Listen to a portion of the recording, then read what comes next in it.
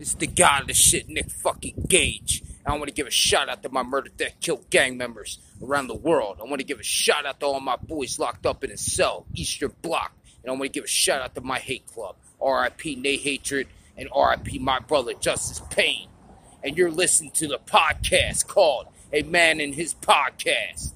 You better go listen to that shit, or I'll put my ski mask on and hunt you down and force you to listen to that podcast. So go listen to it. A Man and His Podcast. MDK all motherfucking day. Free my boy 26. I remember when I lost my mind.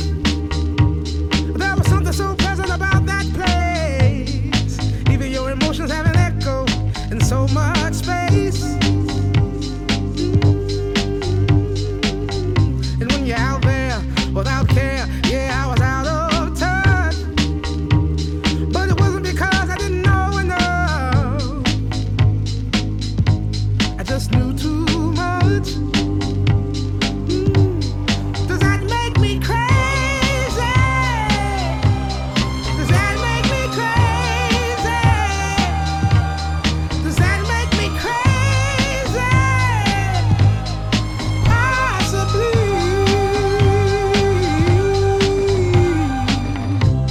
And I hope that you are having the time of your life.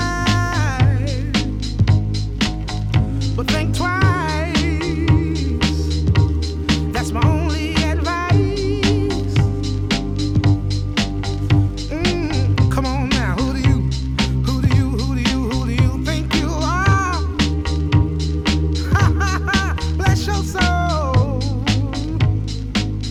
You really think you're in control? Well, I think you're crazy. Up to you guys. It's another episode of A Man and His Podcast. Today, I have a very special guest. Go ahead and introduce yourself. Hello, everyone. Most of you know me as Steve or at Not Dr. Death, but my shoot legal government name is Steve Williams. So I'm trying to think of when I first found you on Twitter. I don't know what post it was, but it seemed like out of nowhere, I just started following a ton of people. But I'm trying to think. I think it might have been somebody retweeted you made a thread of your experience at some independent show where you won the 50-50 raffle, I think. Wow. That's a winner. That's probably one of my favorite threads I've seen. Just your, I think you were like screenshotting it from your Facebook, and it was just like post by post by post. It was just, you're like, all right, intermission's taking too long, guys. Just won 50-50. And what did you win from that 50-50? All right. So it wasn't even 50-50. Like my buddy had joined the 50-50, and that's while we were still there. A friend of a friend was a longtime indie wrestler in the area. And he's like, hey man, come to this show. It's free. It's a TV taping. I know the people can't see me doing quotations, but I thought they tape an hour or two. No, fucking 5 hours later on a Sunday. There we are. And everybody got a raffle ticket when they came in. And between matches, they would just raffle off 3 items. And I somehow ended up with a Gillette razor with a can of shaving cream and 4 free issues of Sports Illustrated. 4 free issues of Sports Illustrated, you said? Yes. And the kicker is that the card was used and I couldn't get the free issues. I was fucking worked at the raffle. That's a bummer. I was just remembered I went to a Glory Pro show about 3 years ago, and I forgot why they had it, but there was a booth there, and this guy was selling magazines out of a cardboard box. And I have like the 1989 year-end Pro Wrestling Observer Awards edition, and then I have like a 2003 Raw magazine, but I ended up leaving them at a friend's house. But I'm like, God damn, that's insane to me that like magazines used to be a staple that big that people were getting subscriptions. Oh man, I had a subscription of Inside Wrestling from like 95 to 96, which it ran out right when the NWO started. I'm like, oh, of course, now that the good shit's happening, I can't read about it. Yeah, so my aunt, she would get me the Sports Illustrated like kids for Christmas, the yearly subscription each year. And one year on Christmas, I walked in her house and she had a giant box wrapped with my name on it. And I was like, oh, hell yeah, this is awesome. And I was like 9 or 10, and I was wrapping it, and I opened it up, and it was a giant tote, and then there was a bunch of towels, then a bunch of wrapping paper, and somehow during all of that, I ripped up the subscription on accident, and I got to the bottom, did nothing, and I was like, all right, what kind of joke is this? And then my aunt's digging through the trash looking for it. She's like, oh, I got you the subscription, and I was like, this ain't even funny anymore. Like, I'm just annoyed. You can't mess with a 9-year-old's heart like that, thinking he's gonna get like I thought I was getting like one of those battery cars or something. I don't know. Man, when I was about 9, and I was super into Nintendo, and I wanted a Nintendo Power magazine. And keep in mind, I'm old as hell. So back then, young man, we didn't have this fancy internet. I had to sit by on the couch with a notepad and wait for the commercial to come on with the 800 number to subscribe. It was $15 for a year. We ended up doing 2 years of Nintendo Power. And then I think my mom was worried that I was going to be one of those Nintendo kids that just never leaves the house. And she would not re-up. And she ended up getting me a year of Sports Illustrated for Kids. And the first month's issue had an article about whether or not video gaming is bad for kids in the Sports Illustrated. So yeah, I couldn't get away from that Nintendo shit no matter what. That's hilarious. Whenever I was like 6 or 7, like I would beg my parents to get me Playboy just because of the diva search. And I would be begging because I forgot who it was on the cover, but I'd be like, oh, I wanted so-and-so's on the cover. And my parents were like, oh, you can't, we'll explain later. You can't. I was like, why? But then I went to my grandparents' house and I went to the computer room and my grandpa had a fucking Playboy laying on the counter or on the desk. And I was like, oh, let's see if I can find Chrissy Hemme or whoever it was. And I walked out of the living room or out the computer room into the living room. And I was just like, and then from there on, he locked up. He had a subscription from I don't know what year, way back then up until a few years ago. He had cardboard boxes filled with them, and he would lock them up in his closet so none of the other grandkids would find them like I did on accident. It's that bit from Step Brothers, or it's like masturbating in a time machine. Oh my. But no, that's my experience with magazines. I had a WWE Kids, which was my parents got me that whenever I was like 12. So that was just kind of boring at that point. There was like a contest to design Rey Mysterio's mask, and I submitted it, but nothing happened from that, unfortunately. But I always found it weird. Like, I think I've at you on Twitter a few times asking about this. I'm like, how do you, without the internet, how did you guys find out spoilers and all that? And everyone's like, oh, well, young man, there's magazines, and that's the true dirt sheets. And I'm like, that's weird. It's just what's more fascinating than that to me was like we all kind of knew the same rumors, even though we didn't know each other. Like anybody I've spoken to my age about wrestling from that day, they always talk about the Ultimate Warrior died, before the real Warrior died, obviously. But when he went away in 91 and came back, and he looked so skinny, everybody had the rumor in their neighborhood that it was the second Ultimate Warrior. In some places, it was the Texas Tornado. Like, how did we all know these things? That kind of thing just really weirds me out.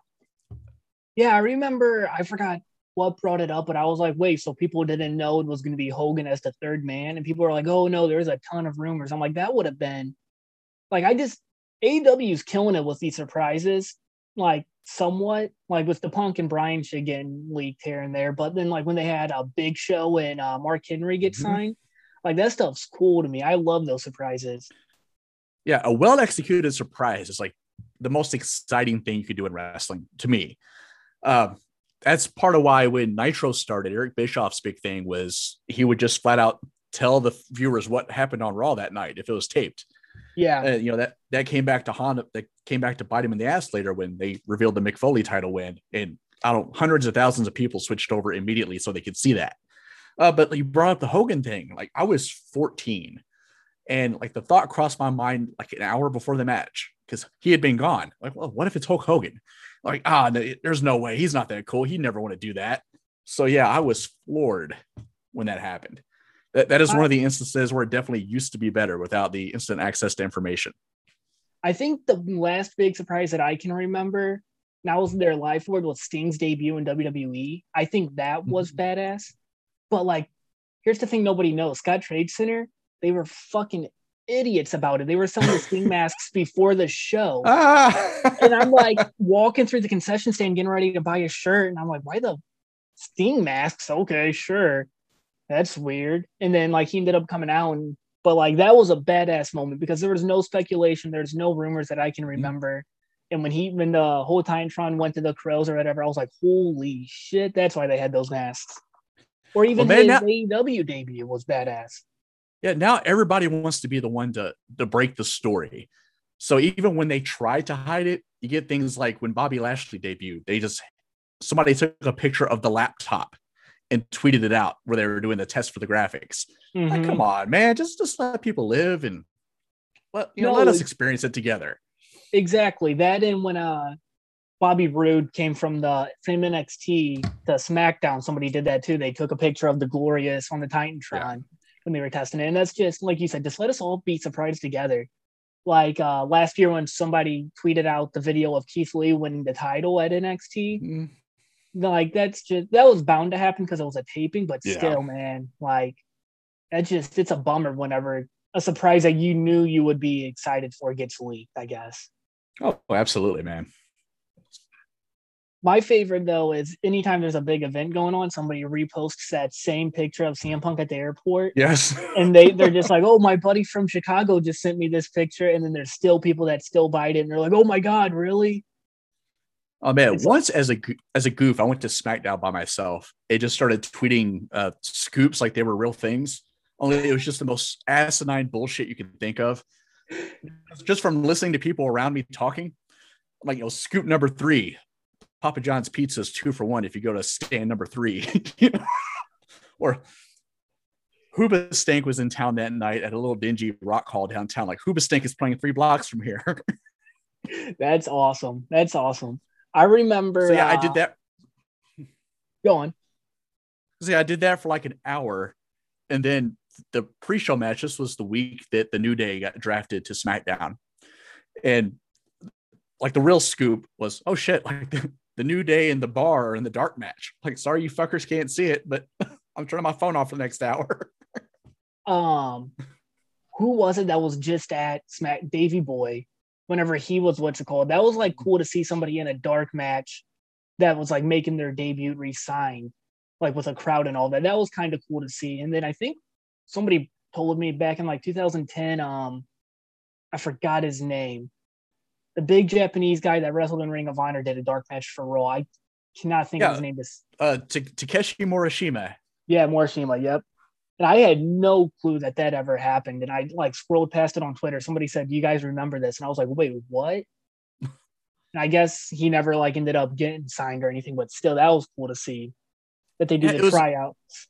Yeah, it was a deal where he had been compared to Terry Gordy so much that when Michael Hayes is your lead agent, if this big Japanese guy isn't exactly Terry Bam Bam Gordy, Michael's just going to sour on him. And it just didn't work out. Yeah, I like it when they do the tryouts before Raw and all of that. Like back when Daniel Bryan would do tryouts on Velocity and trying to think who else. I just found out Kazarian was signed for like a few months. That was cool to me. I remember that vividly because he left undefeated. Like he was on TV, he was on Velocity mostly, and they're making a big deal about the undefeated Frankie Kazarian. And then they asked him to cut his hair, and he just said, "Fuck you guys, I'm out," and left.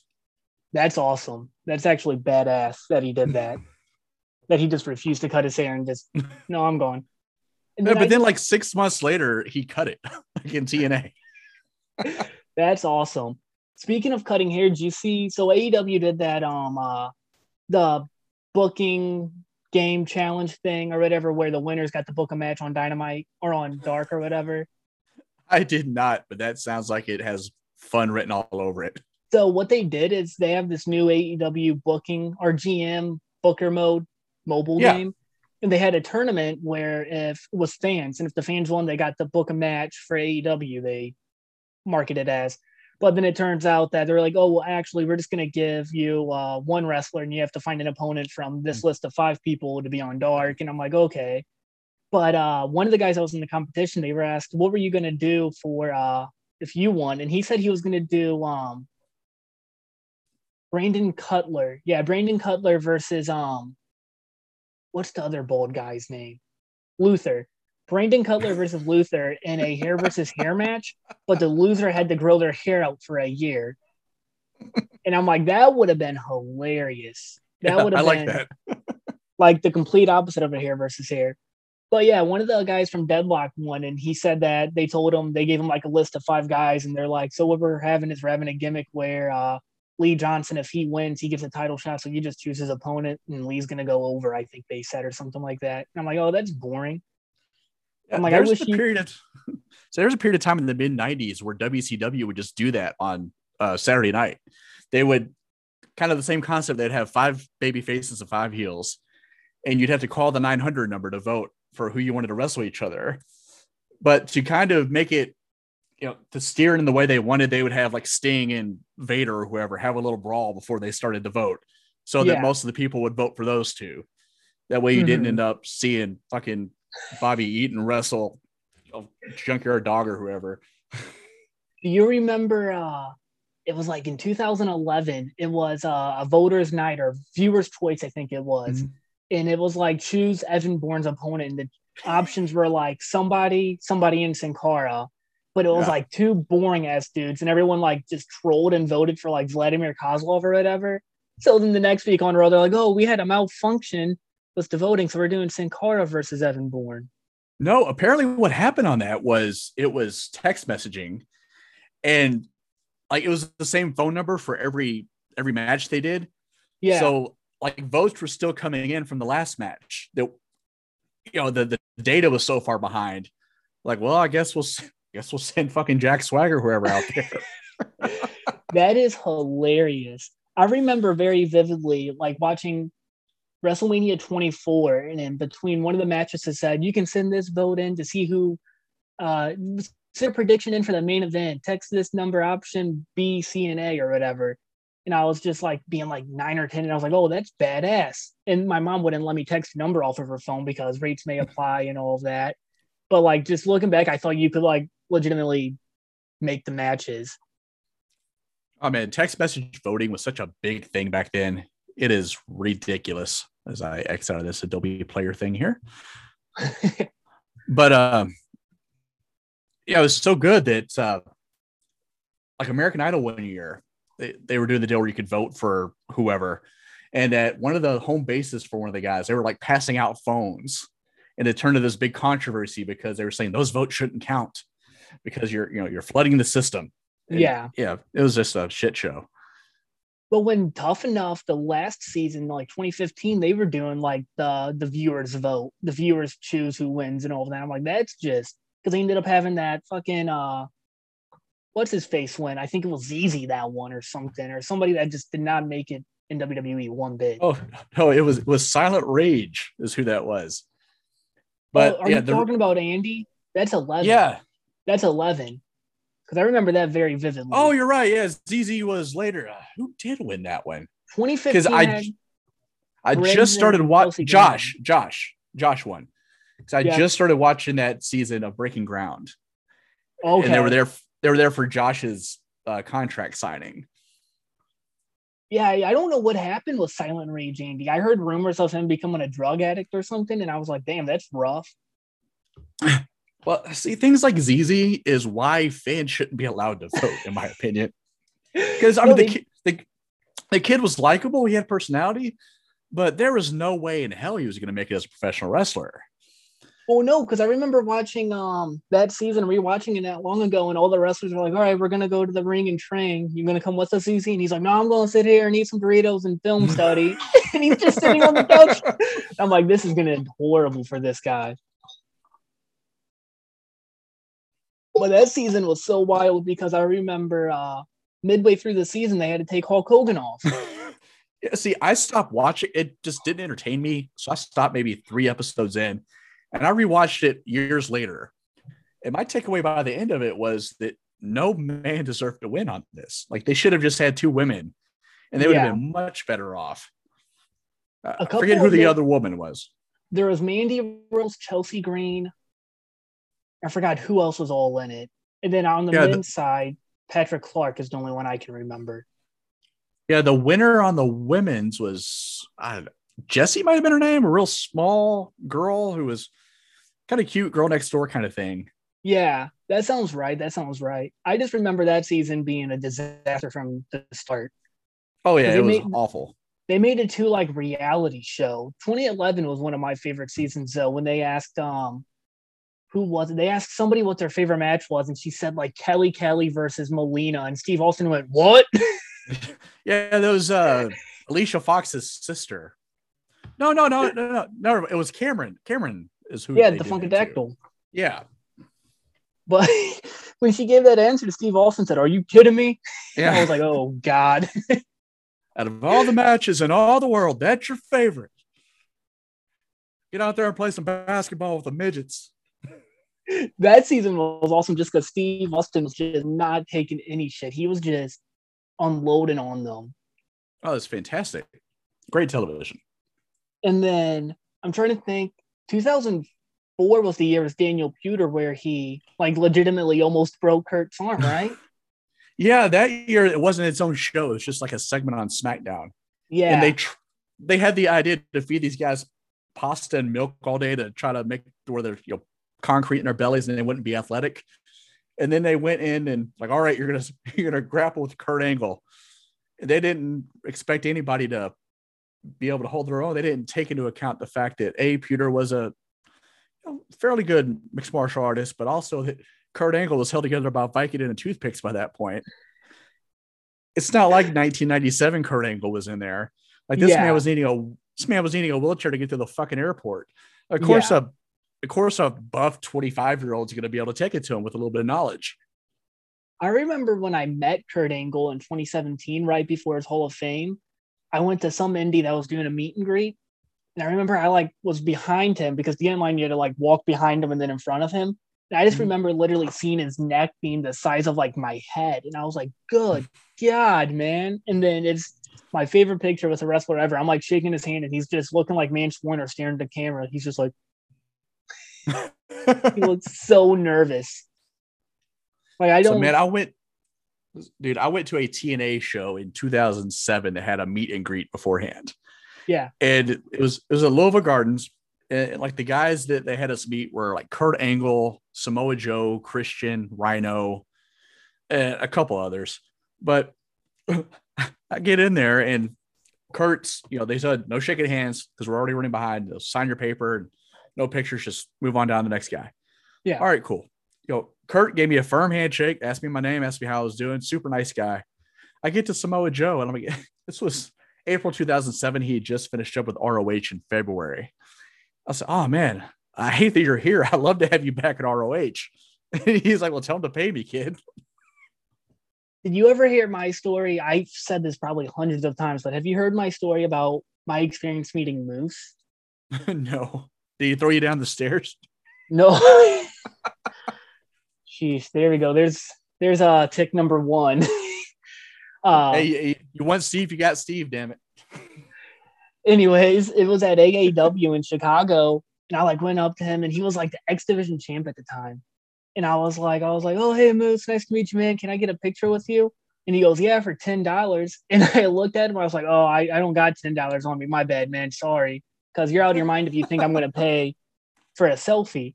So then I go right next to him at the same table to DJZ. And I was like, oh, how much for this 3D? DJZ's like, oh, it's $20. And I pulled out a 20 and handed him it. And Moose looks at me, he goes, you said you didn't have money, man. And I said, sorry about it, and just walked off. I'm not going to pay $10 for a selfie with a 2016 mid-card Impact champion. I'm sorry. That's when you had the fucking owl on the logo. Yeah, I did offer to pay for a selfie with Jeff Cobb, and he wouldn't take the money, which was cool of him. We went to StarCast, and we went to All In, and then we just wandered into StarCast at the last day, and we were wandering in and out of restricted areas, just not really caring because what are they going to kick us out? Yeah. And I walked up on Jeff Cobb, and I used to be in a like Facebook group with his brother, who would just talk him up, and we would rib the kid. Like, yeah, you don't know anybody in wrestling for real. Get the fuck out of here. Well, then Jeff Cobb's on TV, like, oh shit, like he's legit. So I just walked up on him and told him the story. There wasn't anybody at his table. So, hey man, just to let you know, your brother's a good kid. He's been talking you up, and thanks for your time. How much for a selfie? And he said, dude, don't even worry about it. Get on in here. Oh, thanks, man. That's badass. That's badass. I've only like Moose is the only bad experience I've had meeting somebody. Like, I mean, I've had awkward encounters with like Davey Redshirts a couple of weeks ago. I like went up to him and I was like, "Oh, big fan, man." Even though I've never seen any of his matches, I was just sweet talking him. I was like, "Oh, I'm a huge fan." Blah blah blah. And I was like, "You have any stickers?" Because that's like the one piece of merch I'll always buy if somebody has it. And he like put out an 8x10. He's like put some Scotch tape on the back of it and it's a sticker. And I just like looked at him and laughed. I went, "Ha ha ha," and just walked away. I was like, I don't know what to say at that. Like, sorry, I don't like you enough to get an 8x10. See, I've bought one 8x10 in my life, and that's because Mance Warner had those 8x10s made to say WCW 1991 Rookie of the Year. Yeah, see, that's different. That's different. I used to buy 8x10s all the time, but it's just now that I've grown up, I'm like, one, there's nowhere to put them in my room. Right. Two, it's just like, I don't know. I bought my dad a Ricky Steamboat 8x10 though, and that was cool. My dad was so ecstatic about that because I like went up to the picture, or I went to get my picture, and I actually asked Stepstool Sarah. I was like, "Hey, can you take our picture?" Blah blah blah. She's like, "Yeah, sure." And then I got an autograph, and I was like, "Oh, all right, can you put it to Greg?" And Sarah goes, "I thought your name was Jacob." And I looked at her, I said, "It's for my dad."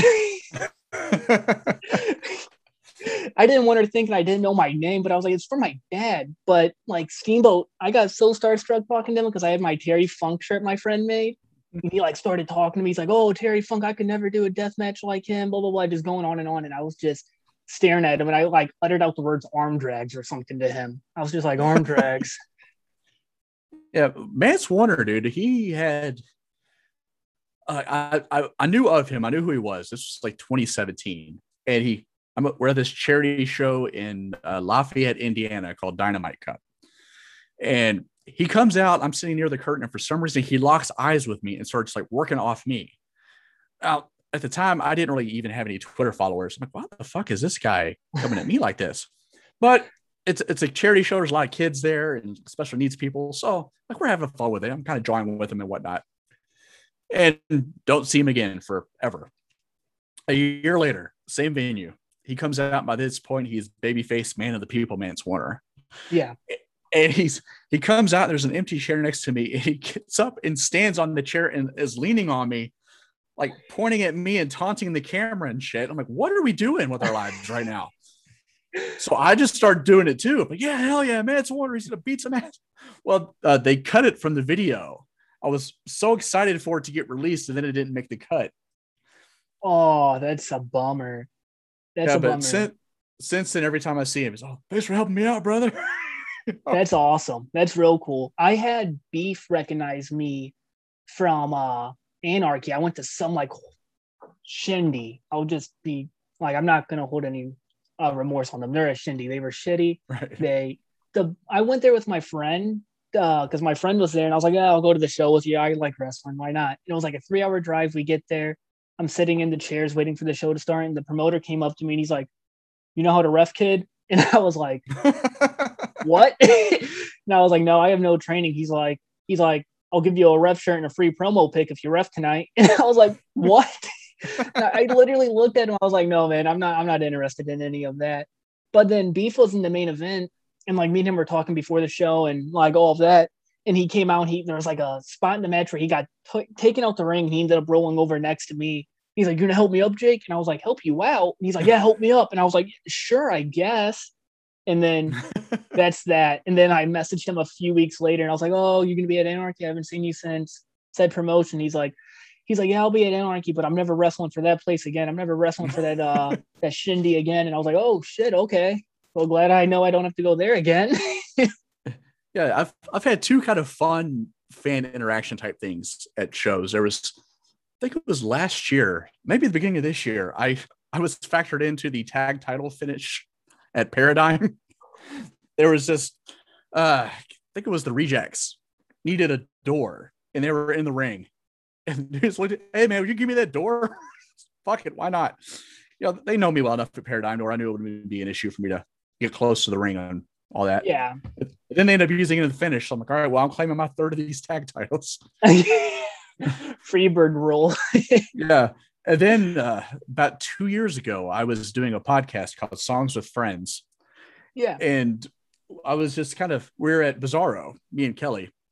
her first show, and Calvin Tankman's coming out to Hail Mary, Tupac, and I'm just kind of vibing in the crowd, just rapping along as we do. And I look up and Nick Iggy was the champion. He's looking me dead in the eye and said, "What are you doing? This song's not even on Songs with Friends." I was like, "Oh shit, thanks, man." I love that. I love that. I had one encounter with ACH at a show once, and I used to always tell my guests after the show, but it's in the past now. I'm of age to drink now, so it's okay. But I used to not be of age to drink, and I used to drink at shows. And I went up to ACH's table once with a cup of beer. It was like my 5th or 6th on the night.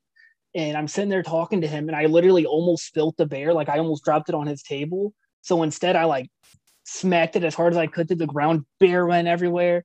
And he goes, "You're not 21, are you?" And I said, "No." But like, and everyone was like, "Oh, I can't believe you spilled beer everywhere." I'm like, it was either on the floor or all over ACH's merch. And I'm not dealing with that. I am not dealing with all of that. Oh, absolutely not. You do not want that smoke at all.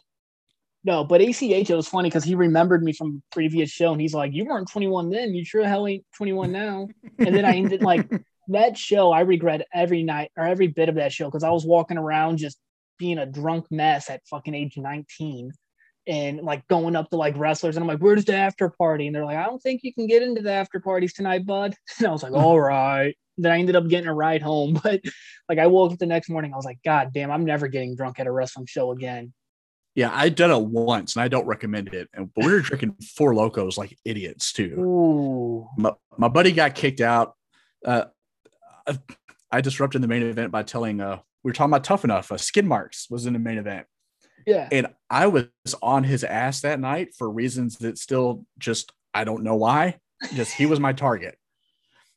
And there's kind of a lull. And I just, for some reason, yelled out, "Why don't you just go home and kill yourself?"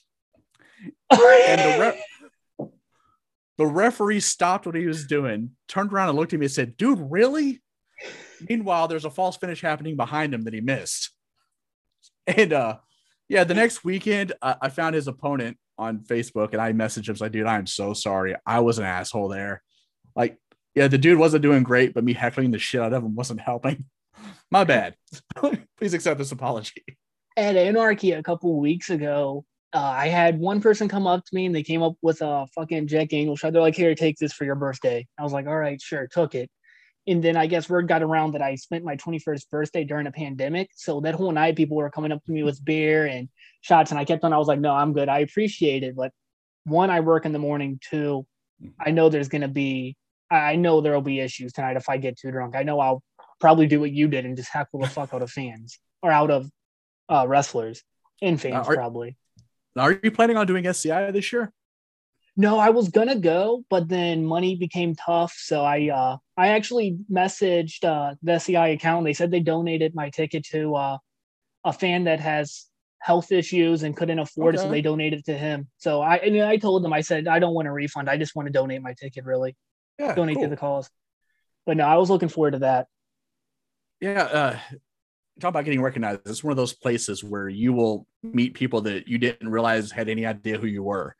I've made more friends just in the line waiting to check into the hotel. Yeah. Than I have anywhere else the last few years. It's quite ridiculous.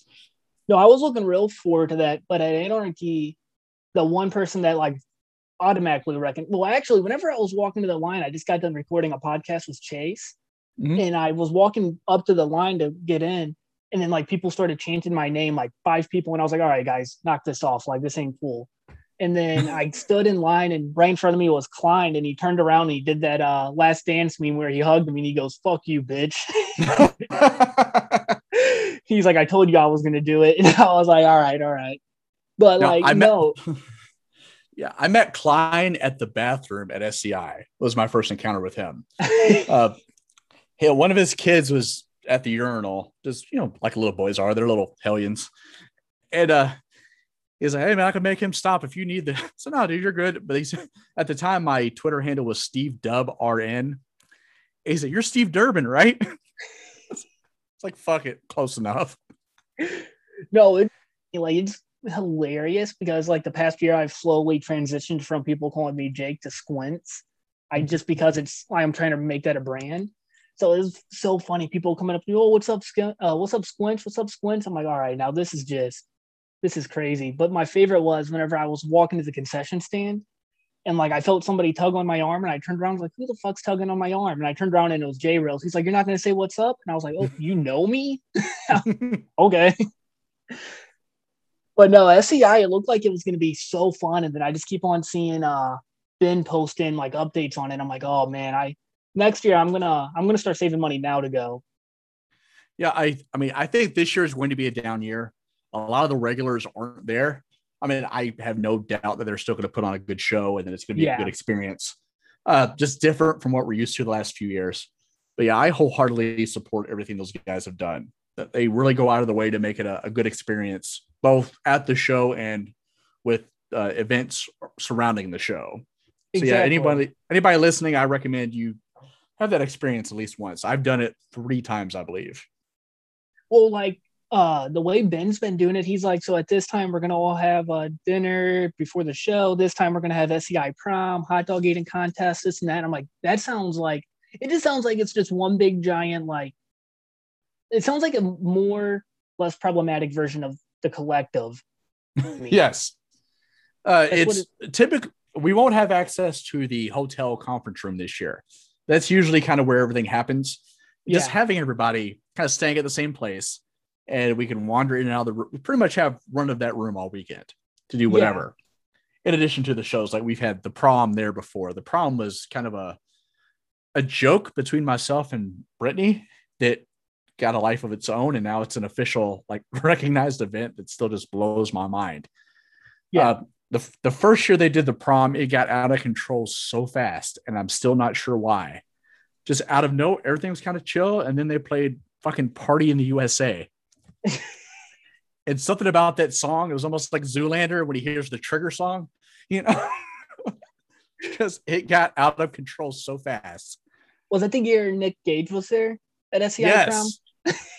Yeah, Nick. Yeah, but you look, Mance Warner comes in with a pillowcase full of light beers, like a drunken Santa Claus. Nick Gage wandering in and out. It's just, man, it was insane. That's what it sounds like. Like I've heard stories of that specific year and people just saying it was just nuts. Just crazy. Yeah, at like 4 a.m. I'm wandering the corridors of this hotel and find that somebody appears to be getting gang chopped. Just his shirtless, his back's to the wall, and people are just surrounding him, chopping the shit out of him. And I remember looking over and saying, well, that's not my problem. And just kept going and walked across the street to the Speedway to get a Gatorade to get my second wind. Yeah. Hope to God that the police don't see me under surveillance camera. Don't ask me about it. Nope, I'm just going to walk across the sketchy field. Hope I don't step on a snake or anything and get myself some nutrition. Going back to drunk wrestling fans, there is this one guy at, you said second wind, and it reminded me, this one guy, I call everybody a kid. This one guy at an Anarchy show, he got so incredibly fucked up in the first half of the show, and he was like just chanting all sorts of shit. He was like, at one point, he started chanting, shut the back door, which I was confused about. And I was like, that's not even like an insult or a heckle. That's just, you're just blurting things out at this point. But he's like, running around, like wailing his arms. And then at intermission, I look over and he's laying down on 4 seats taking a nap. And then like second half of the show starts. Sure as shit, he's walking back to the bar and he's still chanting and shit. And I was like, good God. Fast forward a couple months later, me and friends go to a bar to watch Summerslam. And I hear this one fucker behind me chanting all sorts of shit at a TV. And I turn around and it's the same guy. And I looked at my friends. I was like, we got to go. I was like, we need to get out of here before I say something to him. That's ridiculous. Like, I get having a drunk good time, but like if you're chanting random shit that has nothing to do, like shut the back door. I was like, what? One of my favorite kind of SCI fan heckle stories, the guy in front of us, I know his name. I'm not going to put it out there in case he doesn't want the story out. Yeah. He just kept, it's the first time he'd seen Gary J. And he just keeps, I don't know why, just kind of like I was with skid marks that time. I hate you, Gary J. You're nothing, Gary J. Just having a good time. And then Gary wins. And he turns around to us. We didn't know this guy at the time. He turns around and says, "It's my first time seeing Gary J. He's not bad." I'm like, what the hell? But then That's awesome. the next match is Matt Riddle. And he starts it on Riddle. And he's like, I can't. Like, that dude can kick my ass. I gotta stop. That's awesome. That's hilarious. My first time meeting Gary J, I bought a shirt from him and he autographed it. And I said something along the lines of, I was like, "Oh man, now I can't wash it." And he looked at me and goes, "I've never done my laundry. It's overrated, kid." And I was like, okay. It was he goes, "I've never done my laundry." I was like, all right, this guy rolls. No, I was showing my little brother, my little brother was watching The Ultimate Fighter. That's it. The Ultimate Fighter. Yeah. And he's like, "Oh, Matt Riddle, he used to be in UFC." And I was like, "Yeah." He's like, "Oh, I thought he's only done wrestling." I was like, "To my knowledge, he's only done pro wrestling recently, like last 5 years." But my little brother was like, "Oh, why'd he quit UFC?" And then we went down the rabbit hole of Google and found out it's because of him smoking. And my little brother, being the little innocent middle schooler, he still thinks if you smoke weed, you're on the same level as a heroin addict. He's like, oh man, I can't believe he smokes." I'm like, "Yeah, what a shame. What a shame." Well, even back then, he was very clearly high all the time. I mean, his name was Chipper on the show because he had that stupid ass smile on his face the whole time. Yeah. Yeah, he's always been that way too. Because I remember when he was at NXT or whatever, when they did the whole new signee gets shown in the crowd, and he was just eyes closed, smiling ear to ear. And I was like, God damn, he must have that clause in his contract where he just pays the fine up front. Yeah, I've watched him smoke, and it's something. It's I'm not going to get too deep into the man's business, but yeah, he can put it back. Jesus, that's all. So I have a story about smoking. I wasn't partaking because I don't smoke, but we were at a show, and it was like after setup, when we were waiting for doors to open, and me and my friends are all in the ring truck, and they're all smoking. And Jake Roberts walks by, and he goes, Hey, security's coming. So all my friends put it up real quick, and he goes, "Gotcha," and walked away. And we're like, I was like, what the fuck? That was the greatest thing ever. And everyone's like, "Oh, Jake just ribbed us." And I was like, "Yeah, he did. God damn." But I have a segment I want to do that was supposed to, I've done this segment with Klein before it stopped. Me and Klein have recorded probably 3 episodes and none of them ever saved. Oh, and man. It's just a running joke that it's just never going to happen. But this is just me asking your opinion on a series of wrestlers and topics. And just quick and short, I guess you could say. What is Steve's opinion on Jamie Noble? Jamie, by God, Noble, the baddest motherfucker in the trailer park. Now, I was fortunate enough to be in the crowd when he won the Ring of Honor title from CM Punk in 2005. So, yeah, that alone will give Jamie Noble a hard thumbs up from me. Something that did kind of skew that was hearing an interview with, I think it was Samoa Joe years later, where he said that Jamie Noble was up in the balcony during the Joe versus Kobashi match.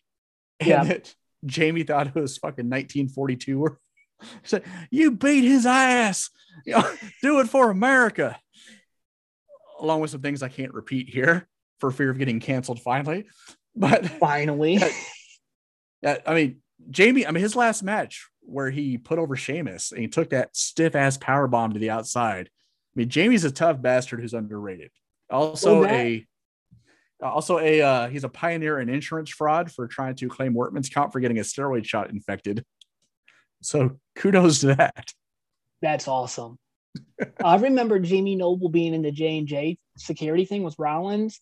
And do you remember when Brock speared him into the barricade and punctured one of his lungs or whatever? He fucked Jamie Noble up, and then he was back on TV the next week. That was in Indianapolis, man. I was there. Oh, really? Yeah, my daughter's first WWE show. That's badass. I want Steve's opinion on modern day Ring of Honor. I don't know anything about modern day Ring of Honor, and I hate to admit that. I go back and forth with Ian Riccaboni quite a bit on Twitter. He follows me, and I like his work. But by and large, I'm just not. I know the Briscoes are still there. I've seen bits and pieces of the show. It appears to be better now than it was 3 years ago when the fucking Bullet Club guys were just running rampant. But yeah, I'm an old school ROH guy. To me, it just doesn't quite have the same soul as it used to.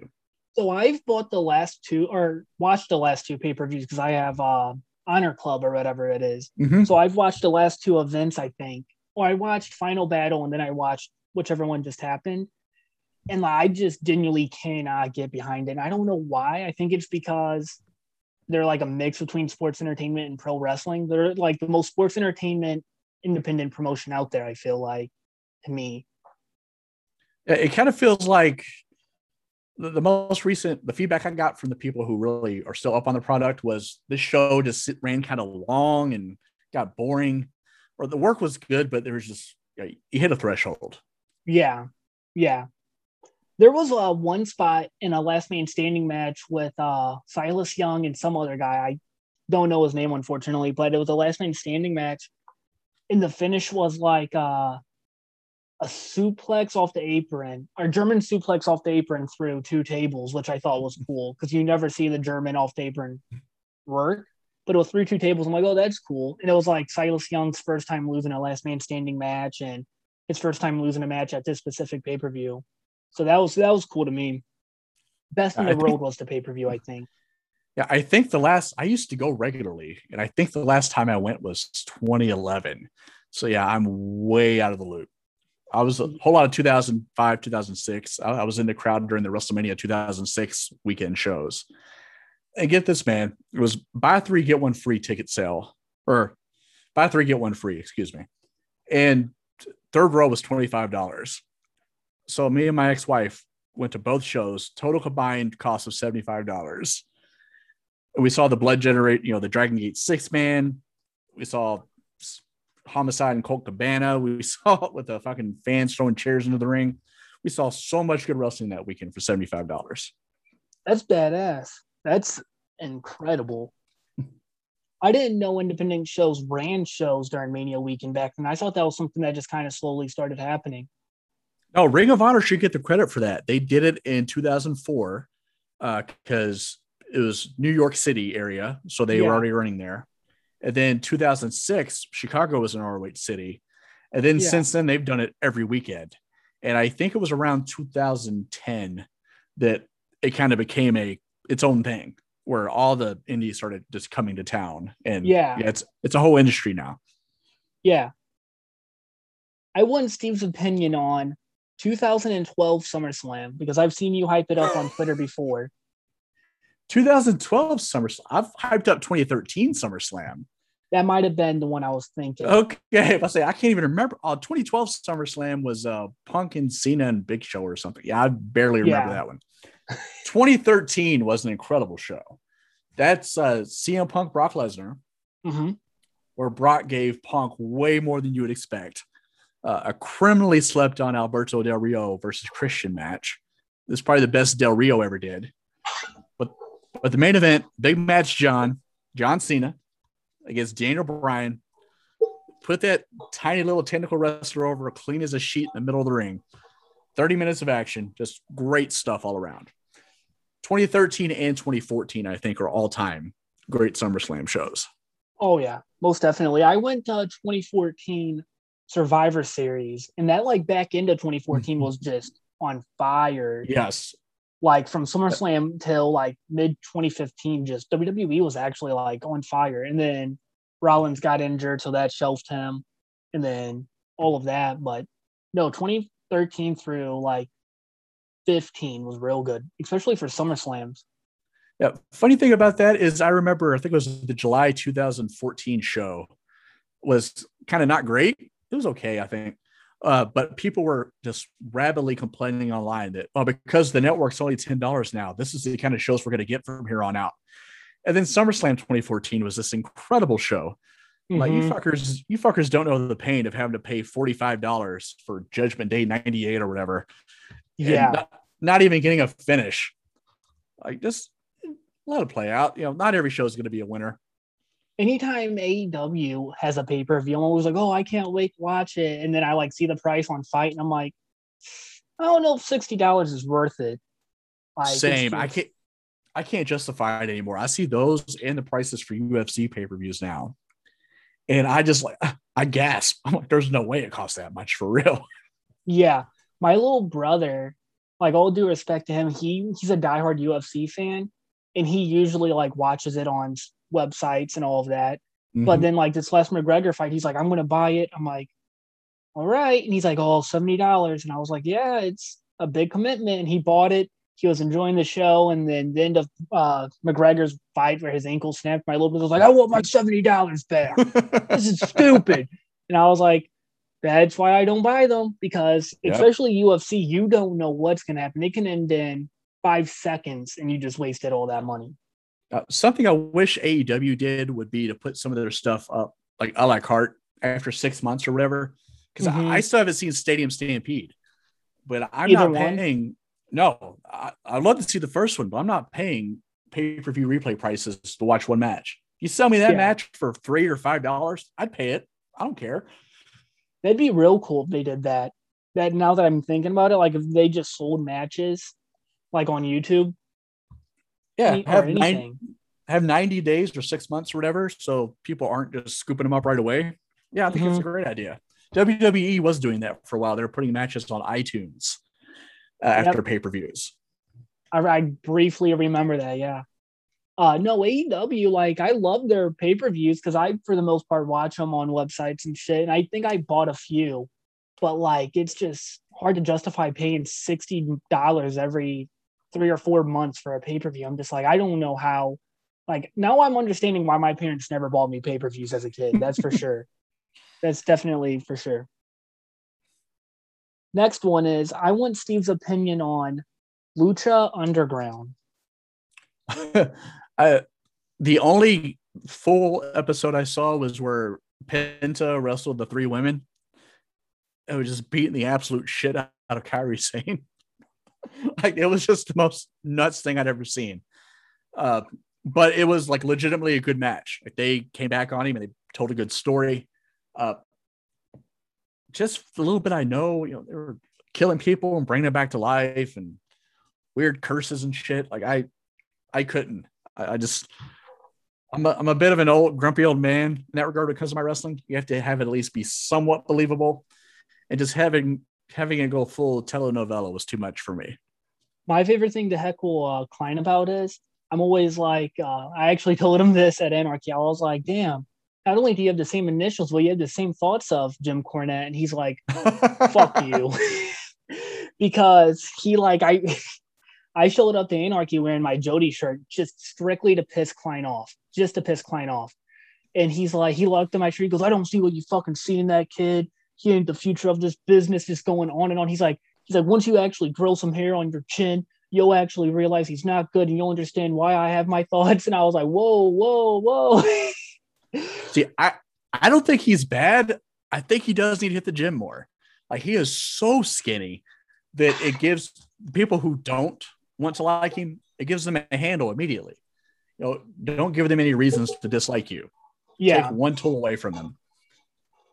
No, I've told Jody this to his face on interviews before, and I'm like, I've never seen a single one of your matches, so I'm not going to go up to bat like on his in ring, because I am, to be honest, I'm the worst type of wrestling fan. Like, I'll have wrestlers on here and I'll talk about wrestlers, but I'll never see any of their matches. Like, when I had Bradley on last night, I was like, all due respect, dude, but I've only seen one of your matches. Like, oh, dude, Bradley's so good. Yeah, I love this match. It was his clockwork death match against Justice at the Collective in Indiana. Yeah, I've been telling anybody who will listen for probably a year now that Bradley Prescott 4 is like the guy. Like, he should get signed. I don't know that it'll happen because life's not fair. But first time I saw him was at a shitty little building in Indianapolis on Kentucky Avenue. And all I knew about him was that he came out with the Natty Ice, and the finish was a pile driver on a case of Natty. It just, his charisma was just grabbing me. I'm like, I don't know who this kid is, but I love him. And every time I've seen him since then, like, he's, the ace of Paradigm. So I see him all the time. He wrestled Jonathan Gresham and held his own. Like, I've never seen him in a situation where he didn't fit. Yeah. And the thing is, like, he said something, he's like, I don't know if they'd have me because I'd have to get rid of the Natty Ice gimmick. And I'm like, looking back on him saying that, I'm like, WWE is so corny. They could literally have him come out with something called Bratty Ice. Like, See, he doesn't even need that. Just the gist of being kind of the Asher Roth song, be that guy. Just exactly. Be kind of the college douchey guy and just have fun with it. Yeah, he could roll with that. I love this story in, I think it was Bizarro, where they got rid of James C. Businessman, and the new owner was Bradley Prescott Fourth because he got his associate's degree finally. That's awesome. That's so silly and stupid, but I love it. He made it work. No, exactly. I was like, all right, what picture do you want me to use for the graphic I put? He's like, go on my Twitter or Instagram and find whatever you can. And I was just scrolling. I had endless options, but I eventually chose the one of him holding like 4 cases of Natty Light. And I was like, that's the one. Yeah. That's the one. Next topic is, what is Steve's opinion on Damien Sandow? I don't want to shit on Damien Sandow because I used to know Damien Sandow and he's a nice guy. I wrestled in OVW for a bit in like 2006 and he was always super cool to me. It was right at the time he was getting called up with Casey James to SmackDown. That's how long ago this was. I liked the idea of Damien Sandow, intellectual prick in WWE, with a chocolate briefcase and a quill pen and all that silly shit that came with it. Mm-hmm. I love stunt double Damien Sandow. Post WWE Aaron, I got no use for that guy. He's okay, but he's doing absolutely nothing these days that captivates me in any way. He's one of those guys that I like. He's perfect for WWE, but not fit for the Indies. What's funny is when he's in OVW, I didn't even think he was perfect for WWE because his look was off at the time. Yeah, he was clean shaven, had kind of the wet hair, almost like Eazy-E. He was wearing Nova's old pants, and he's like 6 inches taller than Nova, so it just looked bad. Yeah, doing like this Playboy thing where he had 2 women, and it wasn't him. And then he goes away for a while. And he comes back as Sandow. I'm like, all right, this works. Like if he can keep doing this, he was so committed to that gimmick. He made me a believer. And yeah, post WWE, he just does not fit in that landscape. No, him and Miz won the tag titles at the Survivor Series I was at. Mm-hmm. And that is one of the loudest like pops I've heard for like a title win. That was nuts. Like that was incredible. I loved that. That or whenever the Rhodes, they beat the Shield at a random Raw that was in St. Louis. That was one of the loudest pops ever. That was badass. It was unfortunate though, because we bought our tickets and they like right after we bought our tickets, they started changing the stage design at Raw. So we went from being right next to the stage to like behind the stage. So we could see the ring, but not the stage. And it was so aggravating. Like when Big Show did his running, we couldn't see who it was running to the ring until they were literally in the ring. Man, my first Raw taping, I was 13 years old. And it was, I don't know how much older wrestling you watch, but it was the first one where they had the big letters in the aisle for RAW. Yeah, it was the first time they did that. And my little dumbass, I thought, oh, they tricked us. This isn't really a Monday Night Raw taping. What are those? Like, this isn't how it's supposed to look. No, it was a live Raw night after In Your House too. I only remember that Raw stage because I had like a OMG DVD top 50 OMG moments in WWE or something. Mm-hmm. And there's like one on there about how Sabu went to jump off the R and like completely ate shit. Yeah, he did. Like I forgot the full story on it, but I just like it. He went to jump off of it and he could just completely missed and just smacked off the ground. And I'm just like, good God. Because it's just like a freestanding, like almost like a cardboard contraption. Yeah, like it's not meant to base for somebody. And yeah, it gave away when he went to jump off, and he just kind of fell down like an asshole. What was I gonna say? My only like old time Raw set that I for real remember is the Manhattan Center, because that's where I see a lot of old like videos from. And when Raw 25 said they were going to do a simulcast there, I was like, oh, that's going to be awesome. And then they did like one match at the Manhattan Center and dropped the ball on that. Somebody speculated that they wanted to put their most obnoxious fans in the Manhattan Center and just keep them away from the real Raw that night. I don't think that's what happened, but I love the thought. I remember that show. I remember me and my friends, we get together for pay-per-views, and we got together for Raw 25. We're like, oh, this is going to be a big night. This is going to be awesome. Can't wait. And then I remember like all of us leaving my friend's house and we're like, this shit sucked. Like they just dropped the ball on Raw 25. And that's coming from somebody that was at like Raw 1000. So I had like high expectations because that was a true milestone episode of Raw. Oh, absolutely. Raw 1000 was my favorite show I've been to with the whole Rock coming out. I started a Boots to Asses chant. That was cool. I got spoiled on Undertaker showing up because of the John Cena's Make-A-Wish kid. I ran into him at the concession stand. And I forgot his name, but I was like, oh, hey, man, I'm glad you made it after the show. I'm happy for you, blah, blah, blah. So, yeah, I got to meet the wrestlers backstage. You want to see? And I was like, yeah, sure. And he's like scrolling through pictures, and he scrolled right past him and fucking Mark Calloway. And I was like, he's not announced for tonight. And his mom's like, oh, buddy, you're not supposed to show people that one. And I was like, come on, I hope his last wish was to fuck up the show for you. He did, because when Undertaker came out, like everybody's cheering, and I was just sitting in my seat. I was just like, this ain't even fun. I was like, it would be fun if I was surprised, but now I have to sit through fucking 10 minutes of Undertaker walking when I knew it was going to happen. The guy next to me at the 2009 Rumble did that for Rob Van Dam. He'd been gone for like a year and a half. And we're third row. I drove 6 hours by myself to get to the show in Detroit. And this guy's like, oh, man, did you hear who's going to be here? I'm like, well, just me and you so far, pal. He said, no, man, Rob Van Dam. I'm like, well, fucking thanks, guy. How about you shut up the rest of the night? How about you just shut up the rest of the night? I've been sat next to some obnoxious people at wrestling shows before, and it'll put a damper on your night. Like, it'll put a whole damper on your night, man. Like, I remember wrestling fans, quit being yourself. That's my advice. No, exactly. I remember Raw 1000 very vividly. We were sitting outside for like 3 hours because this was our first show. We didn't know you could just get in. We thought you had to wait for some reason. So we sat outside, St. Louis summer heat, fucking sun bearing down on us. My stepmom fucking fell out from the heat almost. Like it was a disaster. No.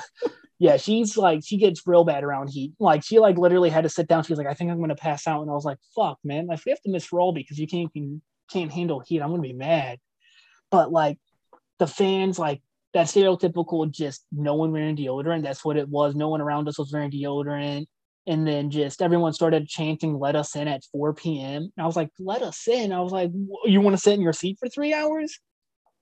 Like, that was just a disaster. And then just the fans around us, because it was Raw 1000, so there's a bunch of mega marks around us. It was just a disaster. And I went to WrestleMania in Dallas, and we got in right before apparently everything malfunctioned at the gates. So we could see a bunch of people like in the section to be let in for their floor seating, but they couldn't be scanned in. And these motherfuckers are just fired up. Let us in. Let us.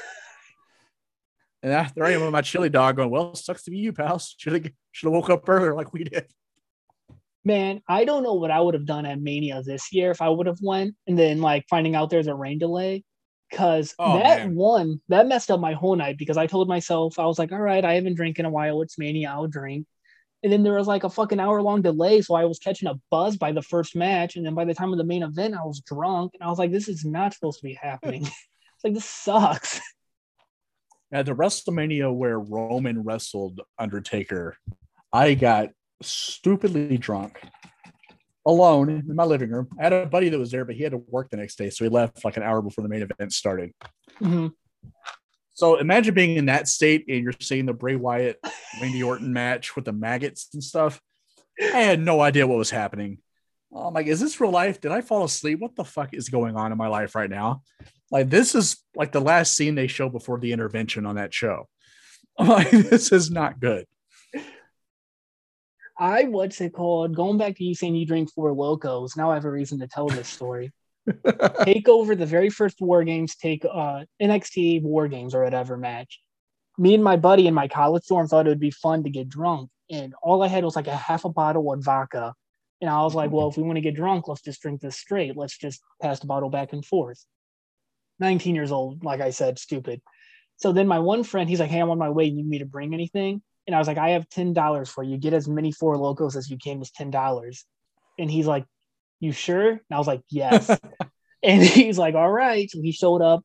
We're in my dorm. I pounded that first one. And then at this point, like, I just remember very vividly just like stumbling around my dorm room, like just like drunk nonsense. And then I grabbed the second one and drank about half of that before I passed out. Like, they just told me you have to go to bed. Like, you just need to lay down. I wake up and it's like 3 PM, and I wake up and everyone's just standing around looking at me because I'm sleeping on a mattress on my bed or on my living room floor. And I like wake up, I'm like, hey guys, what's up? And they're like, go behind the couch. And I was like, go behind the couch. And I was like, fuck, did I puke? And I go back there, I'm like, I don't see anything. And I was like, oh no, is that a wet spot? And they're like, yeah, Jake. Oh. And I was like, what? What happened? What happened that night is I pulled the couch off of the wall and pissed on my wall for whatever reason when the bathroom was right across the hallway. And here's the kicker. There was somebody sleeping on that couch. So I pulled their, and I like, my last words to them before I started peeing was, I'm just peeing.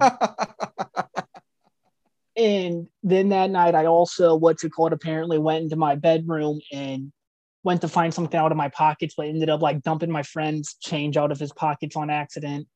Like, it was just, I woke up and all my friends were like, all right, well, you're never drinking again, or you're never drinking Four Lokos again. And I was like, all right. And then like I found that half Four Loko sitting in my fridge and I went to grab it and they're like, you're pouring that down the drain, right? And I was like, I guess. But that was by far, like, I'll never touch a Four Loko again because stories about Four Lokos are true. Yeah, I've drank it twice. The first time was I was in nursing school. I needed a 74% to pass anatomy and physiology. I got a 74.31. So I'm like, hell yeah, I'm going to celebrate today. So on the way home, keep in mind, it's the only class I had all day. So it's like 10:30 in the morning. I'm driving home. I stop and pick up 2 Four Lokos. I drank the first one, like, all right, yeah, this will do it. Man, it's a whole different mindset when you're in that state of mind watching fucking Price is Right. Like, I don't recommend being drunk during the Showcase Showdown. You start questioning every decision you've ever made. So I'm in this haze and I'm yelling, you dumb bitch. You think the pork and beans is $7? Fuck you. But then I remembered I still had an English paper I had to type up. This is the last day of the semester. So in my drunken state, I pounded down an argumentative research paper about whether or not professional wrestling should be regulated. And I got a 97% on it. So thanks, Four Loko, for the assist on that one. That's hilarious. My college dorm, it was so like it wasn't even a dorm, it was a 4-bedroom apartment, which was badass. It had the living room, a kitchen, and then 4 bedrooms, 2 baths. It was badass. But it was a dry campus. So even if you were of age, you couldn't have any alcohol, no nicotine, nothing on campus. And one night I went out to a friend's house and I was like, hey, do you need this? And it was a bottle of Jack. And he's like, no. I'm like, all right, cool. I'll take it to my dorm tonight. And my dumbass didn't drink it. I left it on my coffee table in the living room. And in dorms, they like to do random room checks. So it's like 11 a.m. I heard, gunk, gunk, gunk, room check. And I said, hold on, I'm putting my clothes on. Because I realized it started clicking. I was like, fuck, I have a bottle of Jack on my coffee table. Boom, boom, boom, room check coming in. I was like, God damn it. So I run out there shirtless, wearing gym shorts. And I go to grab it. As soon as I reach for it, they open the door. And I'm like, fuck. And he goes, Mr. Noble, what is that? And I looked at him. I said, you're not a fucking idiot. You know what it is. And he's like, all right. And then he gets on the fucking phone. He's like, yeah, Jefferson County College Police Department. We need you at room 424 right now. And I was like, whoa. I was like, dude, we can just pour this down the drain or like there's other ways around this. So then the cops show up and they're like, all right, we're gonna search your apartment head to toe. And I was like, okay. At this time, my roommate was doing illegal stuff and he had it all in my mini fridge. And I'm like freaking out. I'm like, this is gonna fucking suck. This is gonna ruin my life. Like, I'm gonna get fucking taken out of my community college dorm room in handcuffs. Like, this is the lowest point of my life right now. And I'm just sitting there on the table or on the couch and I'm texting my one friend. I'm like, hey, your dad's a cop. I'm just going to throw you under the bus and say I stole it from your house. And he's like, sure. So they walk in, they ask me where I got it from. And I was like, oh, I got it from Officer So-and-so's house. And they're like, oh, is that so? And I was like, yep. And they're like, all right. So they call my friend's dad. They're like, hey, we're sitting with one of your friend's son, Jacob Noble, blah, blah, blah. What do you want us to do? And they're like, thank God my friend's dad, he goes, oh, just pour it down the drain. I know that'll make him suffer more watching you pour alcohol down the drain. They come in, they're like, we're not going to give you an MIP. We're just going to pour it down the drain, but we do need to search for other stuff in the apartment, see if you have any other alcohol laying around. And I'm like, all right, yeah, you do that, man. And they checked. They checked everywhere but my mini fridge. Don't know why they didn't check the mini fridge. That's where most people keep alcohol, I'd assume. Yeah. But they walked out. They're like, all right, we didn't find anything. We're not going to give you a ticket today. Whatever the college campus wants to do to you, they can do. They can give you a ticket. But we're not. It's not going to be on your personal record. But I remember literally sitting there thinking I was about to get fucking tossed out in handcuffs. And my other roommate that was there, he's sitting next to me on the couch. He's like, say, hey, what did they find it? What did they find it? I'm like, shut the fuck up. Don't even speak about it right now. I was like, it was so terrifying. And I literally right when the cops left, I was like, all right, we're getting rid of this now. We can't have this. It was so stupid. The cops didn't need to be called, though. That's what really pissed me off. I was like, the cops do not need to be called right now. Stories like that make me very glad I did not start college till I was 28. Well, I dropped out that semester, so. But what's it called? That was the first half of the semester. And then the second half of the semester, I realized they don't call your parents when you don't go to school like they do in high school. So then I just didn't go to class, and my parents would call me like, oh, how's school going? I'm like, oh, it's amazing. I love it. And they're like, all right, how's your grades? I'm like, they're all good. I'm passing. This is a breeze. I was unaware they sent my report cards home. So the final week, I'm like, all right, I'm packing my stuff up. I'm going to come home. They're like, all right, you do that. And I packed my stuff up, went home, and came home, and there's all my report cards on the table. And they're like, so you did good, huh? And I was like, no, I didn't. I was like, this is, if we're being honest, I'm never going back though. And they're like, well, no, you can't go back. They won't let you. And I was like, all right. Fantastic. Yeah, college was a doozy. My roommates got kicked. One of my roommates got kicked out because he, all right, so here's how the story went. My one roommate that I shared a bunk bed with would not take out the trash ever. When we would ask, we were like, all right, we took out the trash the past 4 days. It's your turn. You just it was a rotation, and he refused to. So what my roommate decided to do is grab the trash bag and pour it on my friend's bed. And they were, black. And my roommate went to the, wait a minute, back up. Did you say what's it called? Then you said black? Like I didn't African American? No, so.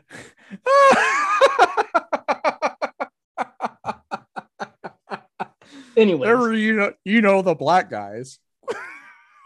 And then the one I shared a bunk bed with was white. So he goes to he goes to the office, and he starts blurting out the N-word. He's like, I want to kill them, bleep. I'm going to kill those bleeps.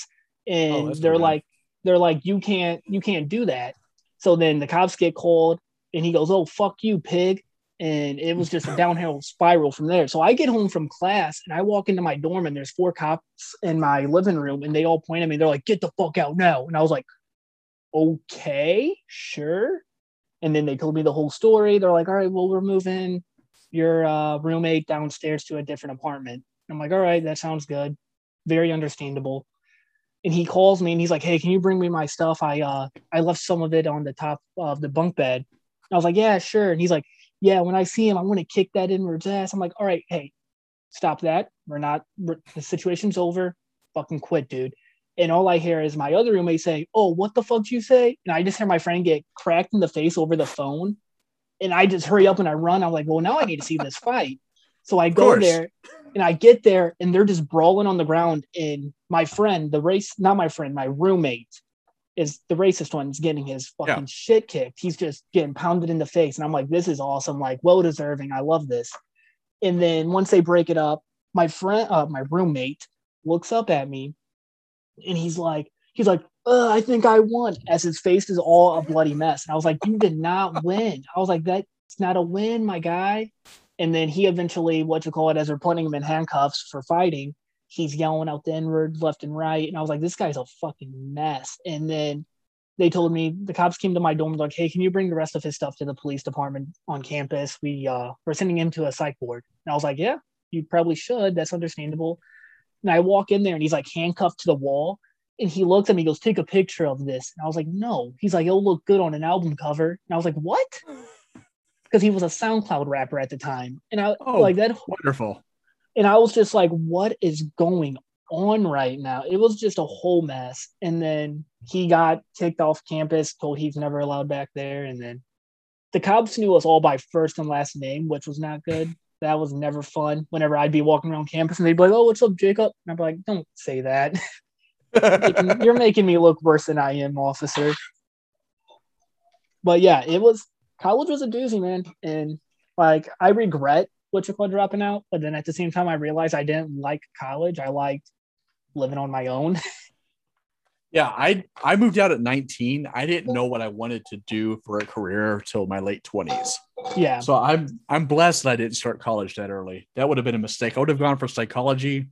At that point, you're pretty much stuck being a social worker unless you want to get a doctorate. Yeah. So yeah, fuck that. That was my thing. I didn't know what I fully wanted at the time. In my I forgot what they're called, the advisors or whatever. They were telling me I had to take all these gen eds. And I remember very vividly, second semester, they made me take a photography class. And that's whenever I just quit. I was like, I'm not taking photography. This is because I told them I wanted to be a sports journalist one day. And they put me in photography, I guess, for whatever reason. And that's whenever whenever I left, I just packed up my stuff. I didn't tell the college I was leaving until I returned my key. I was like, all right, it was a good 9 months, but one, I'm homesick. I'm tired of eating ramen noodles and frozen pizza every night. And all right, keep in mind, when I started college, I was a full-grown adult man married with a child. I still have 2 stories of getting in trouble in school. One of them, they're the same class, actually. Can't remember if it was English or literature, one of those. It was the same teacher for both classes. We had to read our favorite poem in front of the class and talk about it. You know, it's 2012 or whatever. Why the hell would I have a favorite poem? So what we did was I got about 10 people together and we decided to do Creed lyrics, the band Creed. Yeah. And for some reason, I decided to do the voice too of Scott Stapp. So I'm up there, court is in session, verdict is in. And the teacher's like, all right, enough of your shit. We're going to stop class right now. We had this class once a week. She said, next week, come back, have a poem. I need a citation, no popular music. So during that week, we put together a website, which I believe is still up. It's a horriblepoetry.wordpress.com. And I wrote a poem about shitting your pants. Along with several others. My favorite that we put together was Haku's Haiku about the former WWF Tag Team Champion. So there's video of me in a Peyton Manning jersey in front of the class performing a poem about shitting your pants. That's awesome. And then, what was the other? We all had to read a novel. We had a list we could choose from, or we could do, if we picked outside the list, we had to run it by her. Every girl in this class did either Nicholas Sparks or Twilight. So I know my tendencies. I put my head down. I'm just not going to speak out because I'm going to end up getting yelled at and I'm too old for that. So apparently there's a scene in one of these Twilight novels where the girl gets a cut of some sort and a fan blows the scent in the vampire's direction and gets them all fucking horned up. So the girl in front of me, I know nothing of Twilight. I haven't seen the movies. I haven't read the books. She said, hey, Steve, does that ever happen with you and your wife? And because my head's down, I say very loudly so she could hear me. Yeah, but just once a month. So again, time stops. And I'm like, oh shit, everybody heard that, didn't they? And then I got kicked out of class. I'm 30 years old. had to go speak to the fucking dean to be allowed back into class. That's awesome. My first day of senior year of high school, I had the same math teacher for junior year, and I walked into class and I was like, "Senior year, boys, this is the year. Let's go, one more year." And I walk in, and the teacher walks in. He's like, "Oh, Mr. Noble," and I was like, "Oh, fuck, here we go." And he's going on this spiel, and he's like, he had this fucking red hat that said "Make math great again." Oh, and, fuck me. And he walks in and he goes, "I'm here to make math great again." And this is 2016. I started my senior year in 2016. And this is prime Trump 2016 election. And I literally raised my hand. He goes, "Yes, Jacob." And I said, 1, take that goofy fucking hat off. 2, you said that last year and math fucking sucks. And then he flipped out. And everyone's like, "Oh shit." So this is first hour of senior year. And he pulls me out in the hallway. And he goes, "You're not going to make a joke of me this year, are you?" And I said, "What?" He goes, "You're not going to make a joke of me, are you?" And I said, "I don't know what you're talking about, dude. I'm just trying to get some bits off, trying to make my friends laugh." And he's like, "You're not going to talk to me in that way. You understand me, Mr. Noble?" And I was like, "Yes, sir." And he goes, "You started a war you don't want to start." And I said, "A what?" And he goes, "You heard me. Now go in there and don't speak of this again." And he said, I started a war. So for like the whole year, he would like just start shit with me and my group of friends in that class. And everyone was talking, and he sent my friend Nate to the office. Out of like 20 people, he sent my friend Nate to the office. And he goes, "All right, Nathan, go to the office." And my friend walks out the classroom, and I stand up and I pack my bags. He goes, "Where are you going?" And I said, "Well, I'm going to the fucking office too." And he goes, "Why?" And I said, "Because I can't stand this class." And I was talking as well. I'm snitching on myself. And I'm walking. I like run out the hallway, and I'm like, "Nate." And he turns around. He's like, "What'd you get kicked out for?" And I said, "Because we ride together, brother." And we go to the office. And my principal goes, "I know what you guys are trying to do. You're trying to get out of class. You're going back now." And so the principal walked us back to class. And then we just gave this teacher shit for the whole year. And then the final like 2 months of school, I missed one day. And I came back and we had a substitute. And I was like, "Oh, snap, where's Merle?" And everyone's like, "Oh, dude, yesterday when you were gone, he got fired." And I was like, "What?" And I was here to miss it. And they're like, "Yeah, he got fired because of enough complaints." And I was like, "And I was here to miss it?" And they're like, "Yeah."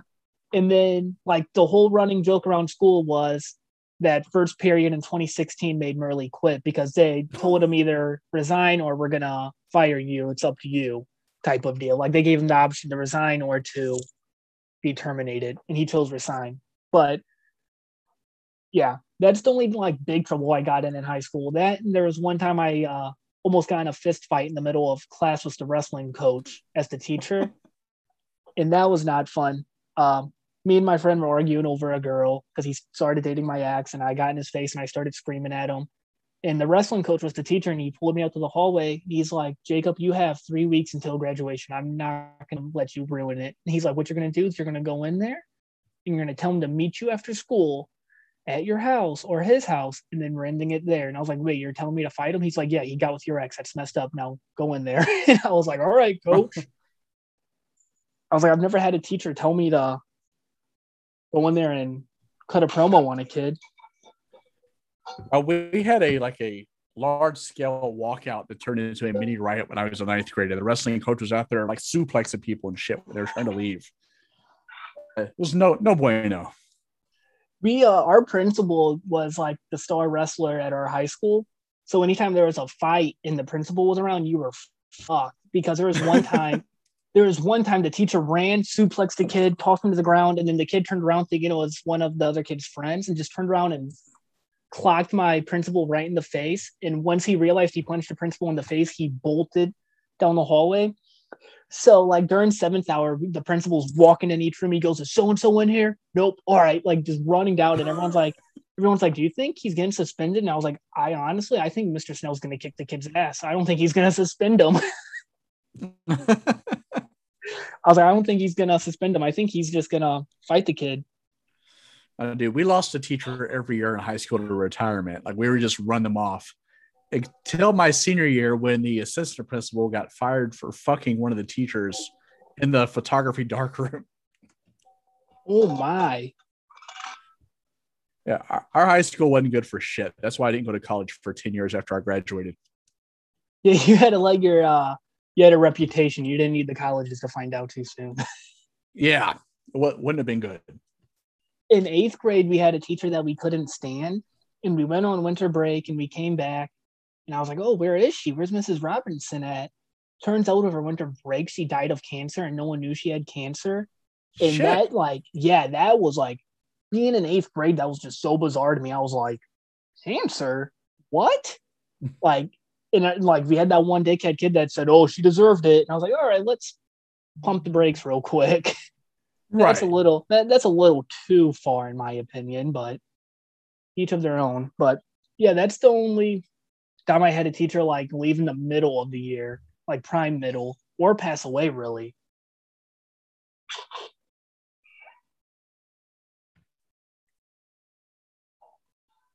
Yeah, I don't think we had any teachers die. We had, like I said, we'd lose one all the time.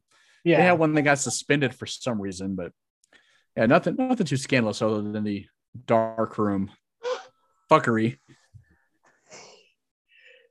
My little brother is in middle school right now.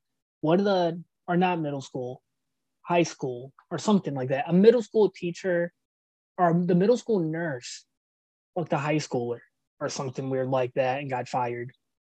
And her husband was like a counselor who's now dating like an assistant teacher. Now it's just a whole bizarre situation. Everyone's like, what the hell? Because my little brother goes to that school and then my stepmom's a teacher there. So I'm like up to date on all the like teacher lounge tea. Dude, we befriended my daughter's. She had the same teacher for kindergarten and first grade. She's in 11th grade now. That's how long ago this been. But he invited us to a cookout, and they had like a board set up, almost like the fucking NBA draft. Like, all right, we'll give you this kid if you take this one. like, look, this kid sucks ass. I don't want him. Like, let's work out future draft pick considerations. If I don't have to deal with this pain-eating little bitch in my classroom this year.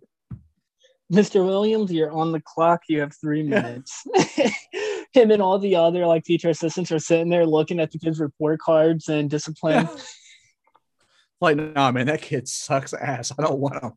I remember in high school on my report card, I had like an F, and my mom was like, "All right, well, we're taking your phone." And I was like, "All right, joke's on you, bitch. I have another phone anyways." And I had like this other phone that could only be used on Wi-Fi, and I would use it just to text my friends and all that here and there. Well, I got caught in class with it once, and on the following progress report, they put under the notes using phone all the time. Now I was like, "Are you kidding me?" I was like, "This fucking sucks. My mom's gonna know I have another phone. This is not good."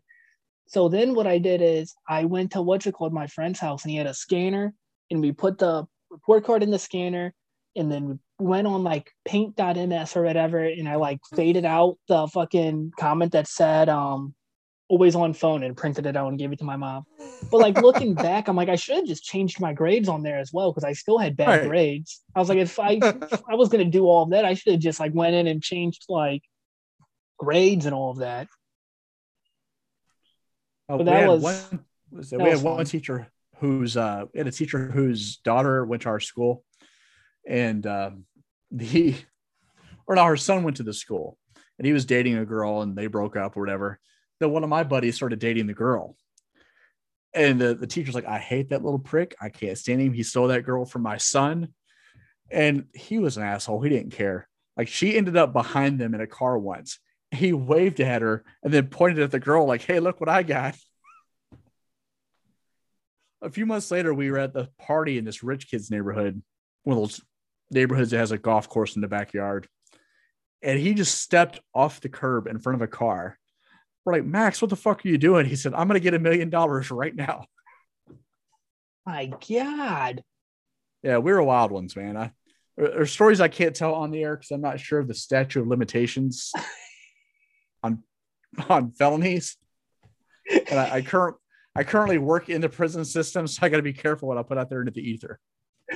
That's hilarious. We never had anybody do anything crazy like that. We had I had a friend in 8th grade though. We had I'm recording. That's the first time that's ever happened. That's awesome.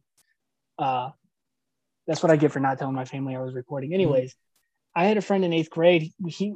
I lived on his farm, and he had a giant pond that he had a zip line that was fucking rigged up. I don't know how it was made. Like, we just had somebody that we thought was professional make it. And what it was is you're supposed to let go above the water, hit the water, all of that. Yeah. But there's like a good 15 feet or so of just ground that you have to hold on for. So like there's a good 3 seconds you just have to hold on for dear life unless you want to fall. My friend got up there, and we've been doing this all summer. And he got up there, he pushed off the platform, and his hand slipped and just 30 feet from there just straight landed on straight ground. And we're all like, oh my God. And I like literally, I remember running up the stairs to go tell his mom. And I like ran up the stairs. I'm like, I think your son died. I think your son's dead. And she's like, what the fuck? What? And I'm like, go outside. Your son's on the ground. And she's like, what happened? And then like he ended up breaking his pelvis and fracturing his whatever your bone is on your thigh. But like it was just terrifying because we all went over there to check on him, and right where he fell, literally like 3 inches over, if he would have just fell like 3 inches over, he would have been impaled by a fucking rock. It's no good, my friend. It's no good. That was terrifying. It's like decidedly bad. Yeah. Oh yeah. But one thing I like to do before I wrap this up is I have my guests give any piece of advice they would like to give to the listeners. Oh wow. I didn't know I'd be in a position to influence the future like this. Goodness. Oh, you don't have to influence the future. I've had Candy tell people, Candy Lee told people not to be ugly. So solid advice, really. Yeah. Oh, my advice. I mean, fuck it. I would go with the most practical advice I have is don't be afraid to go to trade school, guys.